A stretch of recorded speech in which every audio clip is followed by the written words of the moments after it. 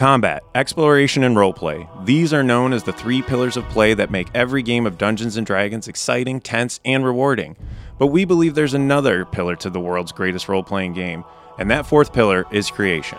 Are you a dungeon master who has always wanted to create your own monsters, execute your own adventures, design your own challenges, spells, classes, and lineages?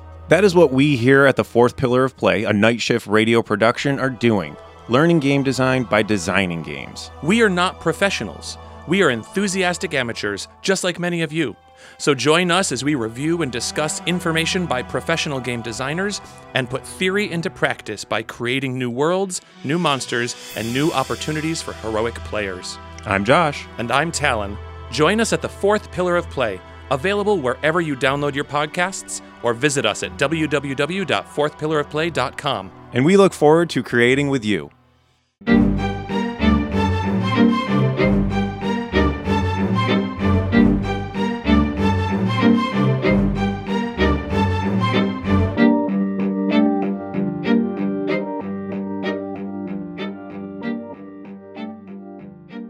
Greetings, friends, travelers, strangers from distant lands.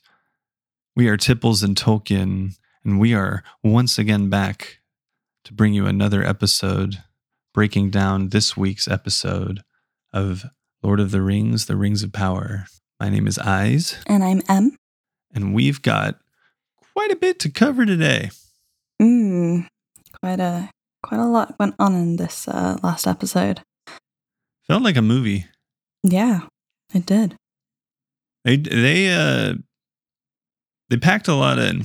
Yeah, that was definitely. I was making so many notes. I'm just going through my notes are so long. I think this is probably the first episode where we actually saw pretty much every character and got introduced kind of to new characters very briefly. Yeah, it did show. It showed every storyline that's happening right now.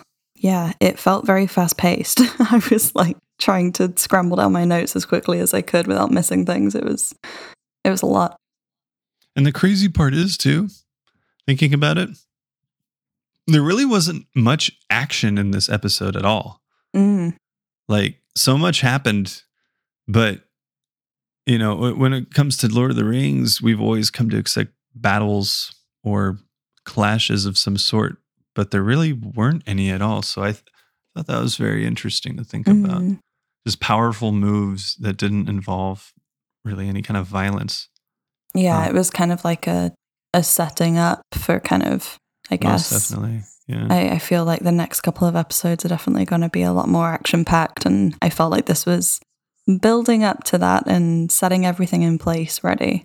Once again, have to also gush a bit about the music, especially toward the end of the episode. Oh my God, I was feeling it.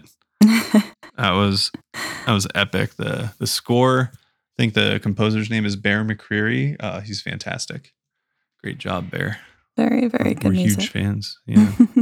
So let's start then with the Harfoots, the lovable Harfoots, and they are on their caravan trail. They are migrating, and now they have Meteor Man to help them along. Yeah, they're wandering. It seems based on the map they provided, wandering around the I want to say just slightly northwest-ish of Mordor, down into like the Ithilien area, which is kind of near Osgiliath, and it's between Mordor and Minas Tirith. It's more or less in that area. So that seems to be where they're at right now. I was going to say, of course, we see Meteor Man. He's learning the common tongue. He's becoming liked by the Harfoots. Well, for the most part, I think. No, I think so too. Yeah, they've really warmed up to him, and I told Em this when we watched the episode. He didn't sound like I imagined he would sound, but that's fine. Yeah, he's learning the common tongue, and he's I think especially learning about who he is and what he can do there was that instance where he automatically assumed that he was like a bad creature or a dangerous creature, so to speak. And when Nori was talking about the creatures and monsters that could be on the way, he automatically assumed he was one. Yeah. Anyway, but then he kind of told himself, "No, I'm good," which could hopefully mean something good. He is good. Yeah, that'd be really sad if he turned out to be bad. Yeah. Ultimate plot twist, but yeah. He's definitely still raising some eyebrows. That's for sure. Well, yeah. I mean, so where they end up. So I didn't tell you this last night when we watched the episode, but the woods where they encounter those wolves when they attack them, those woods.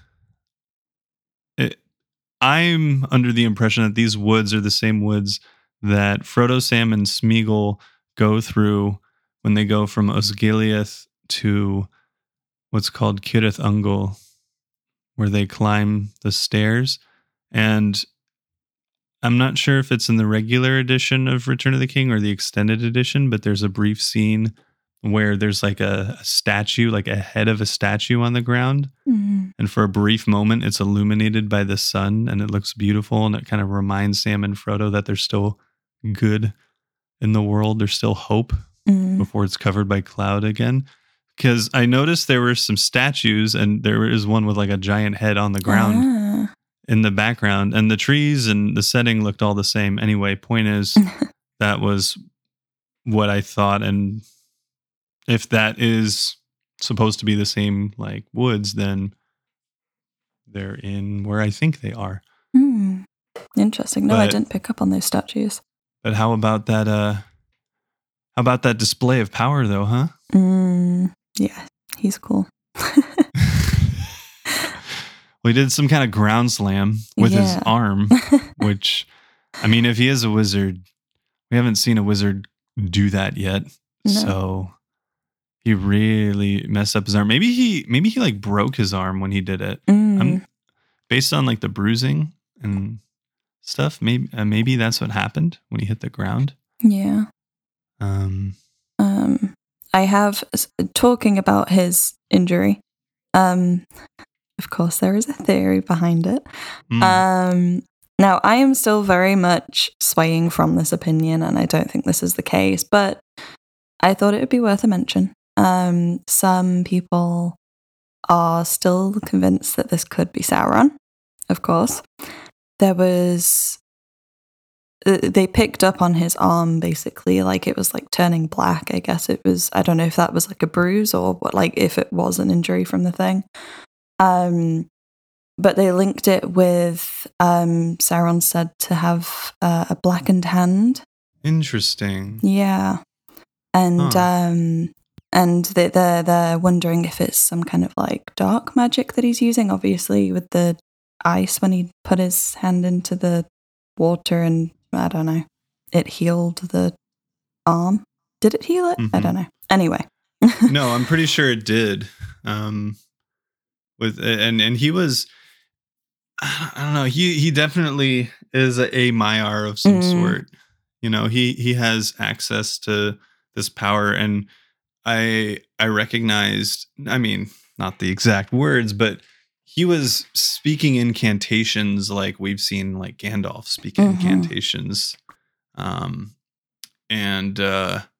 was healing himself there. Yeah. We haven't seen that kind of self-healing ability yet, so that was kind of neat. Nori was obviously affected by it, but when she was caught in the ice with his arm, there were like brief flashes of imagery before she was able to break free, and I think it was implied that Nori maybe was shown some things and she thus didn't understand them and became scared.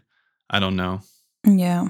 At first I thought like Nori couldn't speak afterward. Like she lost the ability to speak because she looked like she was trying to say something, but she couldn't. I don't know. Yeah. No, it's interesting. It's sat me back on the I don't know 100% if this is a good or a bad guy. Yeah. But I'm still not convinced it's Sauron. But I am now a little bit like, oh, I am feeling a little bit more confused. I'm hoping he's a good guy. Same. But I definitely feel a little bit in the middle about him again. Alternate theories have been popping up in which this is it wouldn't be lore accurate, but it could potentially be Saruman as well, which is interesting considering at first, he thinks he's bad, but then he's like, no, I'm good. Like we see Saruman in the movies kind of convert from a good guy to a bad guy. Now, granted, that was mainly because Sauron was able to corrupt his mind via the Palantir, but it's worth noting it could be a wizard. It's definitely not Radagast. Radagast would have left the Harfoots behind and found some animals to hang out with. But how about that question we received, Em? Yes. On the topic of wizards. So we received a question on Instagram from Mark. And it's, what's a blue wizard? Been hearing you guys talk about them a lot and the possibility of Meteor Man being one. Guys. Yes, well, we've definitely mentioned the blue wizards. Quite we just probably haven't really explained them yet. Yeah. If you watched The Hobbit, any of the Hobbit movies, at one point there's a line, Gandalf actually mentions them. He says, in their wizard order, there's him, there's Radagast, there's Saruman, and there's two blue ones whose names I can't quite recall at the moment. And these blue wizards, well, they kind of had their names changed by Tolkien later on down the line. So the blue wizards aren't directly involved with the major events that we see and hear about in Middle-earth. The blue wizards were sent by the Valar to Middle-earth to, to help stop Sauron and to whether it be spread positive influence or fight any forces they encounter. Their job was to do that in the east and in the south. Not much is known about them, honestly. There's really not much there at all in the texts. So if this is a blue wizard, then great. That would be, they have some great foundation to work off of, to provide an original story for it. The names of them initially were known as Alatar and Palando. Eventually, oh man, I'm going to totally butcher this name. Morinatar and Romestamo. Sorry, Tolkien elite, I butchered the name there. But one thing that's interesting to note, why we also think this may be a blue wizard, according to the lore, the wizard order arrived in Middle-earth during the Third Age, so it wouldn't be during the time of this show. However, later on, when Tolkien changed their names, he also changed the date in which they arrived. He said that the blue wizards arrived in the Second Age, which is what we're in now. Yep. So fans, assuming based on that this is a blue wizard, we just haven't seen his counterpart yet because it's the Second Age and that's when they arrived. So that's all there really is to know about the blue wizards right now. Like I said, there's really not much written about them at all. So when it comes to their abilities and things that they do, we don't know, which is why we're having a hard time, deciding whether this is a blue wizard or not. Yeah. But I hope that helped a little bit. If you have any more questions about, wizards, or if there's some other topic we've been mentioning frequently, but you need some clarification on, then let us know. We'd love to explore it more with you. In regards to the Harfoot story, this is the last bit concerning the Harfoots. So we see this trio of people clad in white, and one of them is looking particularly angry. Some are saying it looks like, proto Eminem. It looks like they could be the next Eminem. And we don't know anything about these people. They're brand new characters. But one thing to note is that one of them is holding a plate, and on that plate, if you pause the show at the right moment, you'll see the constellation, the same constellation that was in Sardok's book, the Harfoot book, as well as the same constellation that, Meteor Man made with the fireflies. So while they were exploring his meteor, crater, this definitely shows that they're linked more than we thought. Yes. So yeah, maybe they were sent by the other blue wizard to go find the counterpart, and the plate with the constellation is like a map. I don't know. Yeah. But yeah, interesting. Hopefully we'll see more of the creepy crew. The creepy crew. I like it. Creepy crew. Yeah. Well, what's next on the storyline list then?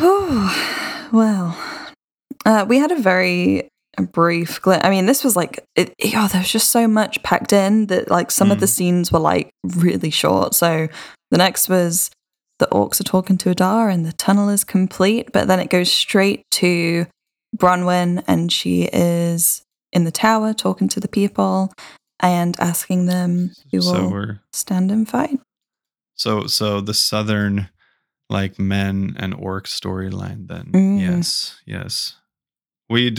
So we have confirmation that orc skin singes and bubbles in the sun. That was gross. That poor orc though, he was just taking it like a champ. Is the sizzling. He's like, feels like fire. I'd be freaking out like, Yeah, so clearly the Sauron sympathizers have made themselves known. Yes. I mean, some of them probably just kind of went with the group out of fear. Yeah. Which I understand. But oh man. Waldreg especially is just like, yay Sauron, and that's creepy, dude. Yeah. Didn't. What that necklace that he's wearing? That looks so uncomfortable. That neck thing. Yeah. It does. Minor detail, but like what? Like I think it was did he get pushed to the ground or something? And I saw it and I was like, "Ooh, that doesn't look safe." Yeah. Tried to convince Theo to come. Theo's nah, bro. Nah. Good kid. Yeah. So Adar, I guess it got him to, or it was basically implying that he needed to kill, oh God, what's his name? Theo. I don't want to say Theo's friend because he was kind of a bit of a brat. But the kid that Theo was knocking around with, whose name I cannot think of right now. I don't even know. I guess Adar was trying to get Waldreg to sacrifice this kid. Oh, yeah, that bit there. Mm-hmm. Yeah. That was, oh man, as soon as that happened, I told Em, I'm like, dude, Adar doesn't mess around. No. Oh God. Yeah, no. I was pretty brutal, but in that event there, I mean, we had confirmation that Adar is not Sauron. Yes. He did not look happy when Waldreg assumed it was Sauron. Yeah, and that has led to this theory, not just from me, but from other people as well, that Adar actually and the orcs that he's leading are not directly linked to Sauron. That they're kind of their own group. Yeah. And that Adar is, well, based on his conversations and him talking about providing a home for these orcs where they won't have to worry about the sun anymore. I mean, ultimately, I think Adar is just looking to, as the theory goes, basically just kickstart Mount Doom, and get it pumping ash and smoke into the air to provide cloud cover for the orcs. Now, maybe he has been influenced by Sauron in a way, in that this is his task, even though it's probably Sauron in a disguise of some sort who convinced him to. But regardless, Adar got really, really angry when Waldreg mentioned Sauron's name. Oh, and I have to note, you probably noticed this too.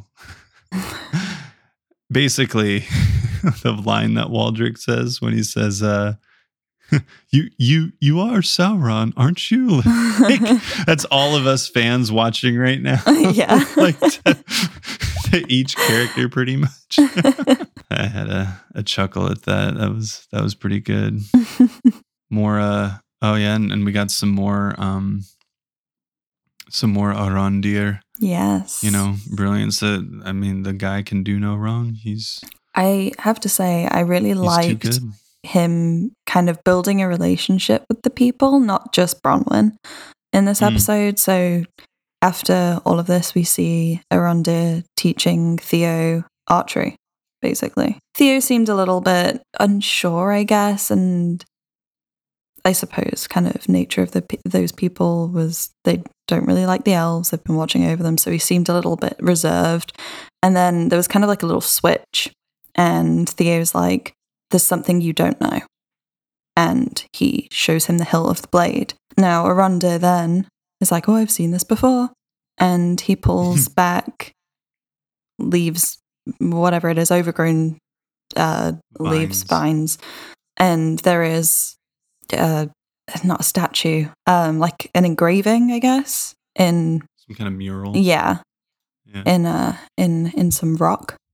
And well, we find out that the hilt is not only some new strange magical blade thing, but it's a key. So what does that open? And perhaps either it opens something, or maybe the door to Mount Doom. I like that theory. Now, granted, there's not necessarily a door what we have seen in the movies, but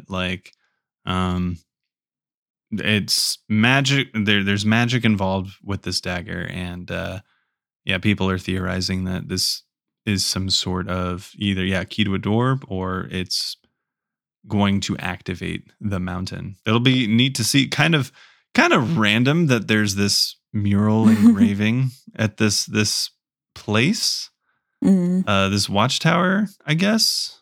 Yeah. I was like, who made that? Why is it there?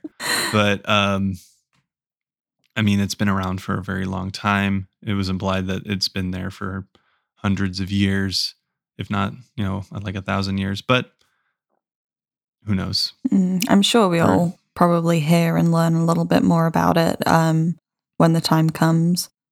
Yeah. We'll kind of understand the significance of it a little bit more. Yeah. It's advancing the story. Mm-hmm. And I think the last that we saw of this storyline was kind of Bronwyn having a bit of a moment where she is tempted to go to the dark side. Well, I guess because she is scared. Again, it's out of fear. It's not necessarily what she wants, but she's scared, and of course Arondir is like, no, let's fight instead. We can survive this. Yeah, I'm wondering if she's gonna, flip later on. She's gonna get too scared. I hope not. I really hope that she... Well, they were looking at the tower, like they were talking about like I think they were thinking like, oh, we can make it fall down and use it as like either a weapon or like just make more of impede the path of the orcs. I did wonder when they were like looking up at it, because I noticed like dust, not dust, but I can't think of the right word, but like dust like came out of it, and something obviously kind of like shook it or unsettled it a little bit, and so it's obviously not completely stable in some way. I also wasn't sure if, because it cut straight to the orcs kind of like marching and whatever, and I wondered if like, I don't know, maybe they were close enough to kind of like shake the ground a little, and maybe that unsettled the thing, but I don't think they were that close when I look back at it. So I don't think there's enough orcs to shake the ground. yeah. Well, I don't know. We haven't seen them all yet. Maybe there is, but probably not enough to shake that. But it was definitely not sturdy from the looks of it. So perhaps they will use it in their favor. Well, before we continue onward, I was going to say, do you want to talk about the drink? Oh, of course. Wow, we completely... We are drinking the Helcaraxe. Is our first blue drink, which kind of got me excited because it looks cool. What are your thoughts on it? No, it's great. It's a very refreshing beverage. It's kind of like a slushy. And yeah, I would definitely recommend adding the coconut on the rim there. It's a nice little touch. Very easy to make into a mocktail as well, so you don't need to have alcohol in it. But just wanted to be that guy and explain what Helcaraxe is, because it's not really talked about in the movies or show. Basically, there was a land bridge, more or less, in the first age of Middle-earth between Valinor and Middle-earth. It was at the northernmost regions of Arda, and it was a giant icy land bridge, kind of like how there used to be between Russia and, well, Alaska nowadays. And the elves who could not sail across with Fëanor were thus forced to cross the land bridge, the icy land bridge, to Middle-earth. If you've ever heard the name Fingolfin, he was the one who led them across the icy land bridge, amongst others.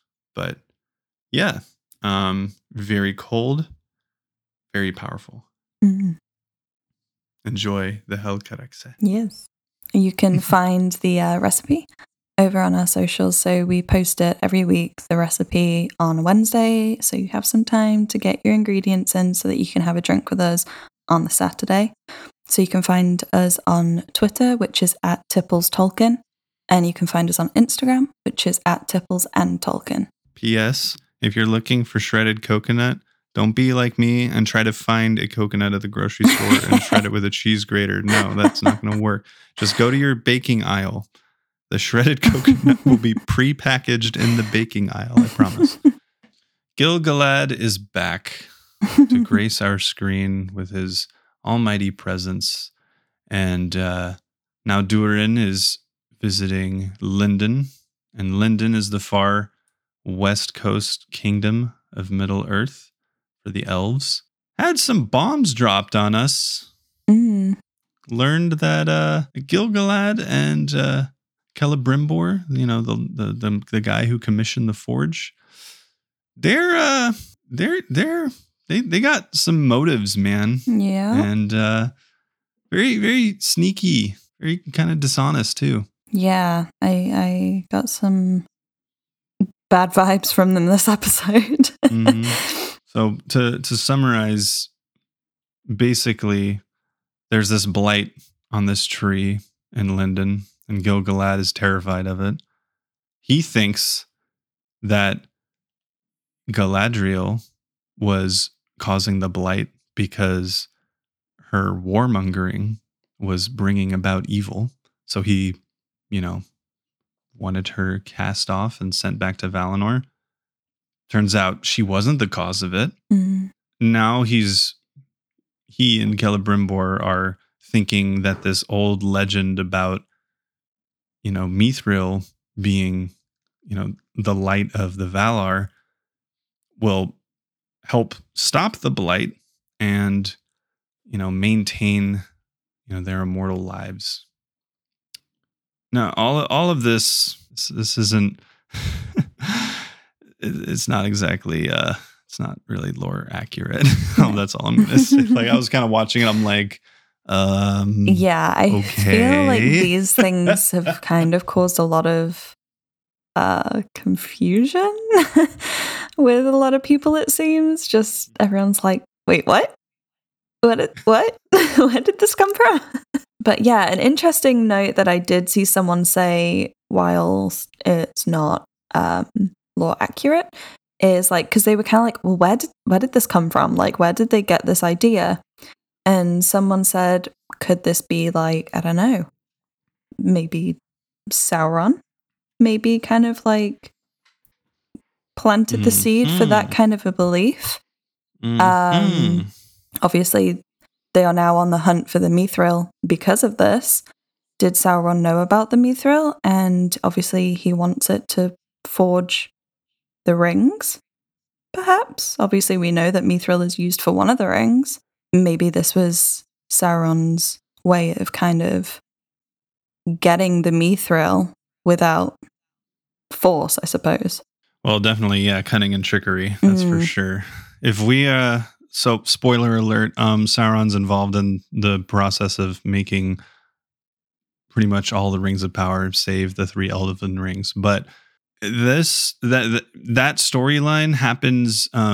If see, it's hard to kind of understand where in the Second Age and when this is all when this is all happening, because there are certain key events that we know happen and the order in which they happen. And Sauron, being involved in the ring making process is later. So yeah, he already could be involved, and they're just kind of altering it to make it more happening at the same time. But he's also involved in other key events. So I don't know how he would be in 2 places at once. Point is, It could be. It definitely could be Sauron. I actually already manipulating. Had a very interesting question just come through on Instagram, just because you were saying, oh, we don't know exactly when this is. I had a question coming through from Michael saying, could we be dealing with multiple timelines? There's always that case. I will say that in regards to the Elven and the Númenórean timeline, it's roughly happening at the same time, because Galadriel clearly was sent from Lindon, on the ship to Valinor, and then ended up in Númenor. So the stuff happening in, Lindon, in the realm of Arnor, that is, I think, happening at the same time as everything happening in Númenor. Right. As far as the Men of the South and the Harfoots, the Harfoots haven't interacted with anyone else yet, so that could be a separate timeline for all we know. And I suppose the men haven't really, other than, I suppose, Adar and the Orcs, they've not, other than that little bubble, they've not really interacted with anyone else either. No, you're right. I think the one key thing here that links all of these together is the very first episode when the meteor comes down. It shows they all see it. Now, granted, there could be multiple meteors for all we know. That could be 2 for the Blue Wizards. Right, you are. So while there's a chance it could be kind of alternate timelines, or not alternate, but timelines during different times, then there could be a chance of that, but they would have to explain then the different meteors that people saw in the very beginning. So I'm just going to go out on a limb and say, no, this is all happening at the same time. We'll find out, though. Yes. We will find out. Yes. It'll be interesting to see how they put it all together. Love the chemistry between Elrond and Durin. Watch those guys. Obviously, we could watch Durin and Disa at home, all the time. But Durin and Elrond are just fantastic together. Yes. That bit where he was... Elrond was like, you just wanted a new table, didn't you? It's like, yep, Disa's been after one. Oh, that was great. So good. And Durin was just hamming it up that whole time. Oh, man. That's totally, he is the actor who plays him as a dwarf. And so he nails it. It's such a dwarf thing to do. It's fantastic. It is great. And we get to see a bit more of the evolution of the chemistry between them, and see how. I mean, I hope Durin isn't playing Elrond when he says, like, you know, that he'll still continue to support him, and the whole, like, you know, you have the entire fate of the elven race in your hands or whatever, and Durin seems to accept that offer. Like, I hope he's not playing him and that he is going to continue to be his good friend. Yes. I was just going to say, obviously, we saw Elrond kind of having a little bit of a battle with himself on the oath that he made to Durin, and of course talking about the Mithril, which I have to say caused me a bit of stress watching, because I was like, Elrond, you need to stop talking, because you're telling them that they found Mithril, but you're trying to not tell them that they found Mithril. My boy cannot tell a lie. He is basically George Washington. He just, you know. Yeah. Do you understand that whole thing as a Brit? Wait, what? As a British person, the whole thing in America about George Washington and I can't tell a lie, blah, blah, blah. No. Yeah, it's this dumb story about how he chopped down a cherry tree and his dad asked him what he did, and instead of lying, he told him the truth. Like, it's so, I don't know if it's an honesty lesson or whatever, but, or was that Abraham Lincoln? I can't remember. Point is, there's some U.S. president that it's one of those two that maybe Abe Lincoln, Honest Abe, as they called him. And now I am telling you about American history. Yep. So, but yes. That was kind of comical almost. Yeah, it was. It just, I made an oath, and it's just, Elrond, stop. So they did find Mithril. I made an oath to Durin that I would not say anything. It's like the worst way of pleading, the most obvious kind of way of pleading the fifth as possible. You know? And part of me was like, is this just a strange way of Elrond technically still keeping his oath, because he didn't come right out and be like, yeah, they have Mithril, and still letting them know they found Mithril, because they need to know, otherwise, you know, as they believe, all the elves are basically gonna die. So I don't know if that was like him just trying to keep his oath, but doing probably what they believe is the right thing, or whether it just was a slip up that was very stressful to watch. You know, Elrond, it's definitely shown that he is just trying to do the right thing, and you know, we see people like Gil-galad and Celebrimbor just, manipulating him in that, like, Gil-galad is just directly asking him these questions. But then you have Celebrimbor bringing up Elrond's dad, Eärendil, and then making Elrond all emotional and stuff. It's like, oh my God, dude, you're manipulative as hell. Like, yeah.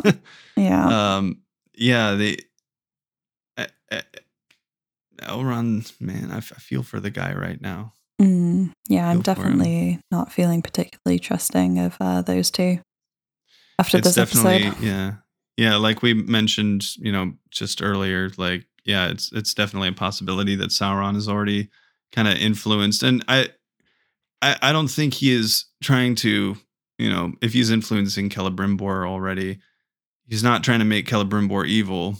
That would be very inaccurate, but no. He is he's trying to get what he wants. And, you know, make them think that the elven race is at stake. That little myth that they were talking about, you know, for the Mithril, the legend. First of all, it was a beautiful little sequence. It was. You know, especially that they showed the Balrog too, which was dope. Oh yeah. Yeah. That isn't exactly lore accurate. There's no like legend about that. That was made for the show. Yeah. I was going to say, I was kind of in a state of like, wait, what? When it happened, I was like, did I miss something when I was like, I did an info dump on our Instagram on Mithril, and I was like, I remember none of this. This can't be right. Surely this is made up for the show, because I saw nothing. Yeah, again, worth noting that it could be Sauron spinning this tale, because the imagery of it is very reminiscent of an event that happened in the First Age. To break it down as simply as possible, there was an elven hero named Glorfindel, and he single-handedly fought a Balrog and won. I mean, he died too. They both died. So he still won, but he lost at the same time. Saved people who were escaping the besieged city of Gondolin. Glorfindel was a hero as a result, and thus this imagery you have, this soldier, this warrior fighting this Balrog on this hill over the tree, like it would kindle some, I don't know, some fondness in the hearts of the elves, and some more, maybe more, be more willing to accept that legend of the Mithril and its power as a result. Yeah. Long story short, could be Sauron manipulating them with using elven lore. Yeah. And so I guess last but not least, Numenor. I can't. Numenor. I know. Galadriel rolls all the R's. Yes, so many. It's impressive. Yeah. Numenor is mobilizing for war. There's a lot of back and forth between the characters about whether they think they should go to war. Everyone's got different motives. It's kind of neat to see all the different agendas of people. Mm-hmm. I mean, we already know Galadriel and her agenda is like, go find Sauron, kill Sauron. Yep. Then there's Halbrand, whatever, who he just wants to get away from it all. Yeah. But then he changes his mind. And we finally see him in the forge too. Yeah, he's a very skilled smith. Mm-hmm. On the topic of time, like, dude, that sword that he forged with the engravings and everything, like, man, you can't make that in a day. What the heck? Has he been there for months? Or I mean, I don't know how long it takes to forge a sword myself. So I think the time's definitely been massively compressed as well. Yeah. True. Yeah. But no, we finally saw him in there, and yeah, it was cool. I have a lot to. I honestly have a lot to say about Halbrand this episode, because we've talked about theory. Yeah. Oh, what if he's Sauron? What if he's the king of the dead? Other people say, oh, he could be the Witch King of Angmar, whatever, or he could just be a brand new character that they're introducing. I think he's Sauron. Oh, okay. I didn't see that coming. I do.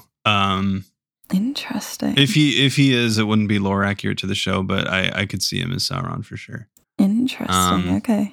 There is based on there's the clues that we've already seen based on his skills, his ability to win hearts and minds. But the one thing that jumped out to me was when Galadriel was telling him about her backstory and her brother. There was a bit there where Halbrand, he just said, I'm sorry, for your brother, for all of it. Like, what if we're seeing, and in my head, I'm like, what if we're seeing Sauron in a brief moment of humility? And and it would make sense that he's Sauron, like, I'm sorry about your, like, for your brother. I'm sorry for what happened to what I did to your brother. Like, that's the feeling I got from him.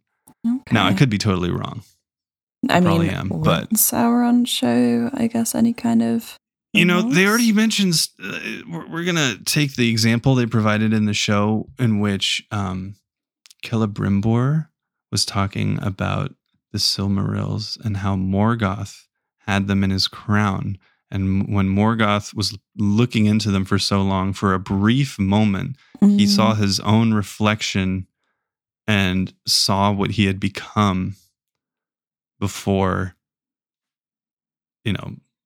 stopping gazing at the Silmarils. Right. So I think maybe that was thrown in there to imply that these evil characters could still show some kind of, I don't want to say humanity because they're not humans, but like humility or acknowledging who they are and what they do. that's just my evidence to support this theory. I don't. Yeah. It could totally be unlinked. I could be totally wrong, but that was the key moment for me right there, where I'm like, yeah, oh man, this could be Sauron, and like he's playing a game. Either he's playing a game, or he's over the evil life. He's like, well, we've been beaten back, destroyed, etc. I'm just going to live and see what happens. And maybe he had a change of heart in which he's like, we're going to go to Middle Earth. We're going to go to the South. Like, maybe I can get some stuff started there again. Mm. You know, I got people who I'm working with. You know, if I can win their hearts and minds and I can convert them to followers, like, yeah, maybe Sauron's just been on an extended break and he's now presented with this opportunity to spring back into action. Mm. So that's my theory there. Okay. What do you think, Em? I mean, very interesting. Well, there is, of course, as well, can't not mention this, there is something that he's not telling Galadriel, something that he did, obviously something bad, that he doesn't quite want her to know about, but he's kind of, implied something happened. I feel like, I think it was kind of the way that him talking about it was edited was kind of like going back and forth with like Adar and the orcs. The question is, did he maybe, similar to how like Woldrag did, out of fear maybe, he knelt to Adar and maybe he did something similar or something completely different, but the way it was cut, it's probably likely that it was something to do with the orcs and Adar. Again, with my theory, my understanding of that, he uses vague terminology there. Stuff, just talking about like, you don't know what we did to survive and you wouldn't like it if you do. He doesn't exactly say what they did. And right. He could very well be referring to, if he was Sauron, like all the evil stuff that he participated in as Sauron. So it could go both ways. Yeah. Yeah. It really could. I don't know. I'm just kind of, it's wishful thinking at this point. Oh, he's being vague on purpose. Ooh, I don't know. I guess the only action that we saw in this episode was, Galadriel training the soldiers with the sword play, which was a neat little sequence. Yeah. It was fun. It was fun to watch. And then there's the other Sauron candidate who is Pharazon's son, who tried to blow up the boat. I mean, he did blow up the boat, but very clumsily. Yep. So maybe he's not Sauron. But that got me thinking too, like, okay, so how big is their army? They only have 5 ships. Like, dang, I thought maybe there was more. I mean, I don't know the exact numbers from the books and the lore, but I feel like there was going to be more than 500 people going to Middle Earth. Wow. Anyway, that's just nitpicking. Point is, they're a warrior force. Yes. And Isildur went. Isildur Yeah. got on the boat. Isildur managed to make it on the boat. Yeah. But I don't know, that whole bit there was handled kind of clumsily. I think it would have made more sense to me that Isildur stowed away and then, maybe disguised himself and then came forth and made himself revealed later on. That just seemed to have made more sense to me than just him begging and pleading everyone to try to go. I guess the last little bit I wanted to add about Numenor too was that, we now know that Pharazôn has some more ambitions, more so than just following Queen Muriel and what she decides. He was telling his son, like, oh yeah, we're gonna set up trade, like we're gonna get resources, like we're gonna have influence now. If it's leading to what I think it's leading to, then Pharazôn's got some major ambitions in store for Numenor and for us to see. Yeah. Oh, and if you didn't catch it, it's revealed that Farazan is Muriel's cousin. Oh, and there was also the creepy foreshadowing from Tar Palantir, her dad, Muriel's dad. Yes. Don't go to Mordor. I was like, when she was reacting and saying like, why shouldn't I go to Mordor? I'm like, I swear, if he drops dead right now, like that would be. I honestly so kind of thought it was going to happen because he just kind of like his chest and falls to the ground. I'm like, oh my god! I really thought he was going to for a second. I was like, no, please don't do us like this. But yeah, clearly he's seen some stuff, whether it be in the Palantir, like the orb, or just in general. He's seen some stuff. He knows that something's going on. Sort of odd getting Galadriel's motivation or the background of her motivation. When Halbrand pretty much asks her like, why are you doing this? What's your end game here? And she's just like, because I can't stop. Huh? Yeah. Okay. Maybe it's divine intervention. Maybe the Valar are using her as sort of this, not a tool, but just like they're providing her with the energy and the strength and the drive and desire to go and vanquish this evil. But like, oh, what? It's very just nondescript, I guess. I don't know. Yeah.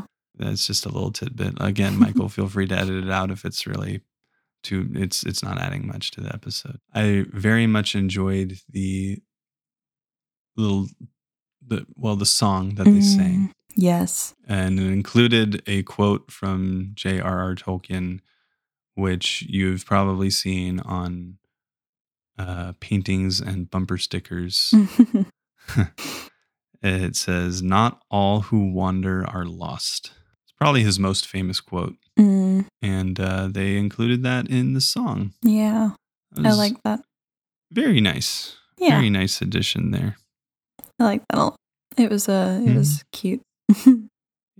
Also nice to see that the Harfoots are very much like their Hobbit descendants and singing as they go. That was a lot.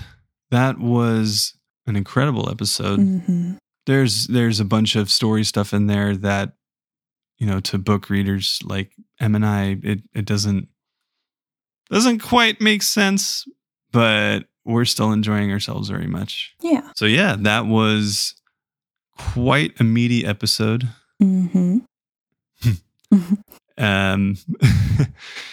Gave us a lot to think about. I hope it gave you a lot to enjoy and think about as well. Looking forward to seeing some action and big things happening in the next one. Yes. I think there's going to be a lot more action heading our way in the next couple. I'm excited to see it. Well, once again, thank you very much for tuning in, for listening, for sending us questions.